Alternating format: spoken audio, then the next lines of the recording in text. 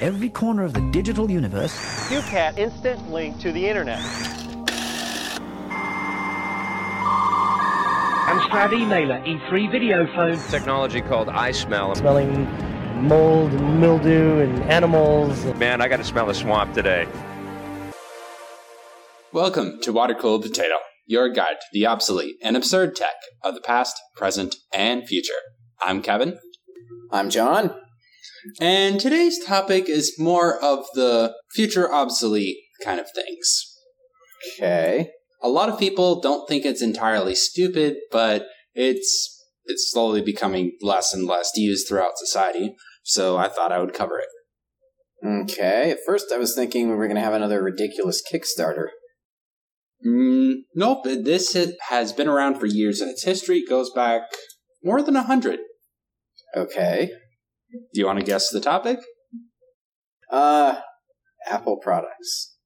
No! Hey, stop it. Stop bashing Apple. That's mean. Tablets as a whole. 100 years. What? Tablets? Mm-hmm. Around for 100 years. I said their history, not the physical device. Big difference. I mean, if you're talking stone tablets, you could go back hundreds of years. I knew you were going to say that at some point. No. 2000 probably. No. Before I talk about why tablets are obsolete, let's go over its history real quick. Okay. In the beginning, well, after the word tablet meant an electronic device and not stone with writings on it, John, a patent was filed in 1914. 1914 for... It patented the idea of, quote, a system that recognized handwritten characters by analyzing the handwriting motion, end quote. Okay. However, the concept wasn't displayed to the public until 1956.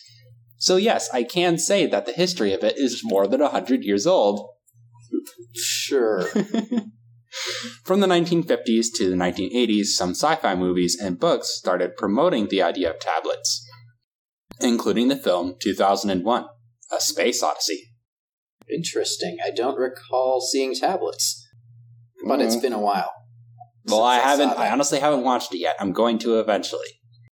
In 1968, a PhD candidate designed a tablet, but when it was released in 1972, it wasn't very good. The market targeting towards children was good, but the price was a whopping $6,000. Accounting for inflation in today's money, that's $37,000. Not many people are willing to spend that much on a children's toy. I mean, you get that for, like, the 10-year-old, and you get a Ferrari for the teenager. I mean, if you're super rich. Yeah, clearly. Yeah, and also, this was the early 70s, so computers weren't very powerful. But then again, we're talking about a tablet that just recognizes handwriting. While I'm not an expert on how much computation it needs, it probably needs at least some. Yeah. Anyway, since computers kept staying in demand as the years went by, more and more funding went into improving computers and its hardware. Right. I said it last episode, but this is another instance of the beauty of capitalism. Oh boy. Something that's useful and in high demand gets better and cheaper through innovation. True. Anyways, in 1987, Apple sponsored a contest to design, quote, the personal computer of the year 2000. Oh, is this that... Didn't Apple have a stupid tablet thing? What was it called? The entry that won was called Tablet, in all caps. Okay, then. In 1993, Apple released the Apple Newton. Yes! I knew it! A tablet device with a 6-inch screen and 800 grams of weight. Oh. Yeah. That's... more than 3 times heavier than your phone. Yeah. A bit more than that. Yeah. Hey, wow. But you're able to write on it and stuff, and it had its own operating system. And what OS did it run? I'm getting to that point. I got a little bit ahead of myself. All right. Now remember, at this point in history, a tablet was a device that you wrote on with a special pen, and it recognized your handwriting, not like a smartphone with a big screen. Okay. It wasn't until 1993 when a tablet/laptop had an operating system very similar to a personal computer, which ran MS-DOS 6.2 and Windows 3.1. Okay. No, John, they didn't run at the same time. Here's the problem I have. I'm not sure how a tablet with MS-DOS would work Yeah, okay, that's the thing. at all. You need a keyboard for DOS! Yeah. You need a keyboard. And I don't care how good your handwriting recognition is. No one wants to write / parentheses, _ Nobody wants to handwrite symbols. What about the Windows 3.1 edited? Oh, wait. This was the tablet/laptop. See, it's a regular laptop, but if you take the keyboard out, it acts as a tablet. So it's like a 2-in-1. Yeah. Okay. I imagine it was quite thick, but it was a 2-in-1. Right. Okay. There were also a lot of different companies that tried to make a tablet device. Some were successful in launching, while others didn't even get past the prototype. Yeah. Fast forward to the 2010s, and tablets are what we know them for today. Smart devices that aren't a phone because their screen is bigger and they don't have a SIM card. Well, some do. Oh, true, you're right. There are tablets that are Phones. 4G enabled, Yeah. and So are they technically phones? you could have a whole debate on what technically is a phone. I mean, it's really kind of ridiculous that we call the computers we carry in our pockets phones. What? Oh, well, it's a smartphone, you see. Yeah, being able to make phone calls is one of dozens of functions that it does. Calling it a phone seems a bit ridiculous to me, but whatever. But that means your laptop can be a phone, because you can make calls. Exactly. Your phone can take pictures, play music, play back videos. Should you call it a camera? Should you call it a movie theater? Should you call it... A movie theater? Really, John? Okay, fine. You get the point, though. Yeah. Continue. Now, in the 2010 time period, tablets are kind of mostly useful still. Until the Galaxy Fold came along by The Samsung Galaxy in Fold. 2019. No. No. Although the phone was canceled due to technical issues. If you peel off what looks like a screen protector, Oh, yeah, that's right. Everything the cracks. $2,000 phone dies. Oh, yeah, that's right. It just dies. Yeah. Also, it slowly starts to die. There's no, originally, there was no warning saying, don't peel this off. It's not just a film to protect the screen during shipping. So people would peel off part of the screen, and then it would die. Also, there was holes in the back of the hinge, and sand could get into the back of the hinge, and then when you open it, the sand punctures the screen from behind. Most of the devices given to reviewers died in the first week. Oh. Which is not a good publicity stunt. If you buy this new phone, it lasts a whole week. Exactly. That's not what you want people hearing. They did finally re-release it, though. You can buy one. I'm not going to. But, well, if you don't like the Samsung Fold... No, I don't like any of them. There's more foldable ones on the market! I know it, and I'm not buying one. I don't want any part of foldable phones. What about in 5 years? I was about to say, for a good long while. Mm. Maybe in 5 years, maybe. I think it's going to be a fad that dies out like tablets did. And now that's on record, so if we're still doing this podcast in 5 years, people can write in And Okay, this is where I disagree. Foldable phones aren't stupid. It's just the concept isn't stupid, but like if you do it like how Samsung did, is just two weird, short, tall halves of a phone, then yes, I agree with you. It's stupid. But if it's like kind of a regular phone but folds up into thirds neatly and just pull it out and you have a nice big screen, then maybe a foldable phone is worth it. In my humble opinion. Yeah, I still have my doubts. For one thing... Battery. Yes, battery. If you don't want to make it considerably thicker, then you're still dealing with roughly the same size battery, but at least twice the power draw from the screen, cutting your screen on time in half, roughly. Mm-hmm. Then you've got the matter of how on earth you put a case on the thing. The only way that a case is going to prevent it from folding shut is if it only goes around the edges, and then that's not a very effective case. Also, as far as I know, there's still not a good solution for putting screen protectors on these things, although I'm sure someone will figure out something eventually. Good point. So does that mean you're going to buy a tablet sometime soon? No, I think large single-screen phones are going to win in the end. I think. I agree with you. One of my main reasons to believe that tablets are slowly going to die out, and eventually will, is that there's less than 10% of them to all smart devices, whether it be desktops, laptops, mobile phones, and tablets, and they keep shrinking every year. So I'm not saying that they're completely useless right now. I'm just saying tablets are pretty much useless. Although some businesses use them, like for kiosks or POS systems. One place I worked for used iPads. Yeah, I've seen stuff like that.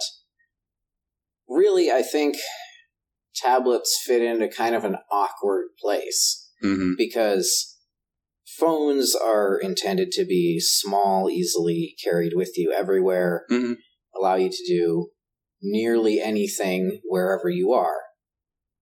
Computers are filling the role for whatever tasks you can't complete on your phone, most of which involve needing more processing power or a full keyboard or a larger screen or more storage, those type of things that a tablet realistically isn't good at. If you put a keyboard on a tablet, it's basically just a laptop at that point. And then install Windows 8. Because everybody would want a tablet with a keyboard in Windows 8, right? How about Windows 8.1? They put the start button back in. They did nothing that you couldn't do with a little bit of tinkering. You could use third-party software to add a start button. But a lot of people don't want to bother to do that or know how to. Well, then they probably don't care that much. Maybe. Windows 8 was a dumpster fire, in my opinion, but it's gone now, and nobody has to think about it anymore. So it's worse than Bob. They didn't ever try to, convince people that... But, they didn't try to convince people that you could do actual work on Bob, did they? They weren't... No, good point. They weren't trying to tell programmers that they were going to be coding applications in Microsoft Bob. But then they go and... Well, there is a word processor. Yeah. With a fake parchment scroll. Why not? And they go and hand us Windows 8 and expect people to do actual work with it. Write code, edit video, edit audio, photos, whatever. No, thank you. Attempting to get actual work done on Windows 8 is painful. And requires relying heavily on desktop shortcuts to everything and searching in the start menu because the sideways scrolling tiles were truly a pain. Yeah, I didn't miss that. I've experienced Windows 8.1. It's no. 8 was worse. I mean, yeah. What do you think about, say, the Microsoft Surface tablets? Well, to my knowledge, they aren't very durable. Oh, they're not durable at all. Yeah, I've heard of one company that they were considering getting these Microsoft Surfaces, so they got a few of them to test in their office, and most of them got busted up within a month or something like that, if I remember correctly. Yeah. They don't last very long. Yeah. I bought a broken one and repaired it, and those things break so easily. The screens on those things are like paper. The glass is incredibly thin. Oh. And the frame is made from a magnesium alloy, if I recall correctly. Oh boy. So it's metal. It's not very strong, though. It can crack, and if you drop it on the corner, the metal corner will dent inward, impact the edge of the glass, and shatter it. Yeah. And if I remember right, new screens cost anywhere from $100 to $200. That's if you buy the screen and install it yourself. Oh, most people aren't going to do that. No, they're not. Also, you can't get to the SSD without taking the screen off, and taking the screen off without shattering it, especially with the original tar-like adhesive, is not easy. Yeah, but the Surface is supposed to be thin and super portable. But it also has to be... A product has to be durable, also. Like, if it's going to be portable, it has to be durable, at least to a point. Well, the more of them that break, the more they get to repair at inflated prices. That's assuming they're gonna bother getting the devices repaired. They could just buy a new one, which would be even more profitable. I mean, a lot of phone companies do that. Well, not necessarily a lot, but like the big phone companies. Yeah. Have you ever used a tablet for like daily use or whatever not? Well, when I bought that Microsoft Surface Pro... Oh, you bought it? Yes. I bought one and repaired it. Oh, I thought you bought it broken for some reason. I bought it broken and repaired it. Oh, yeah. Duh. And then sold it for a very small profit in the end, but that was mainly because I kept it for like a year. Oh, yeah. I still managed to get out with a little bit of profit.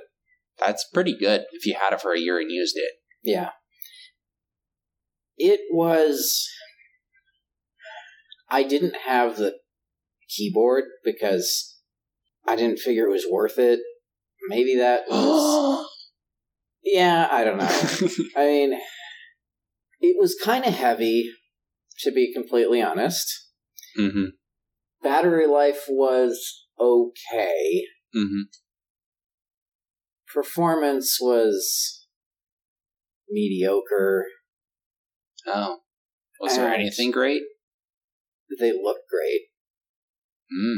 So did you impress anybody and get compliments? No. Oh.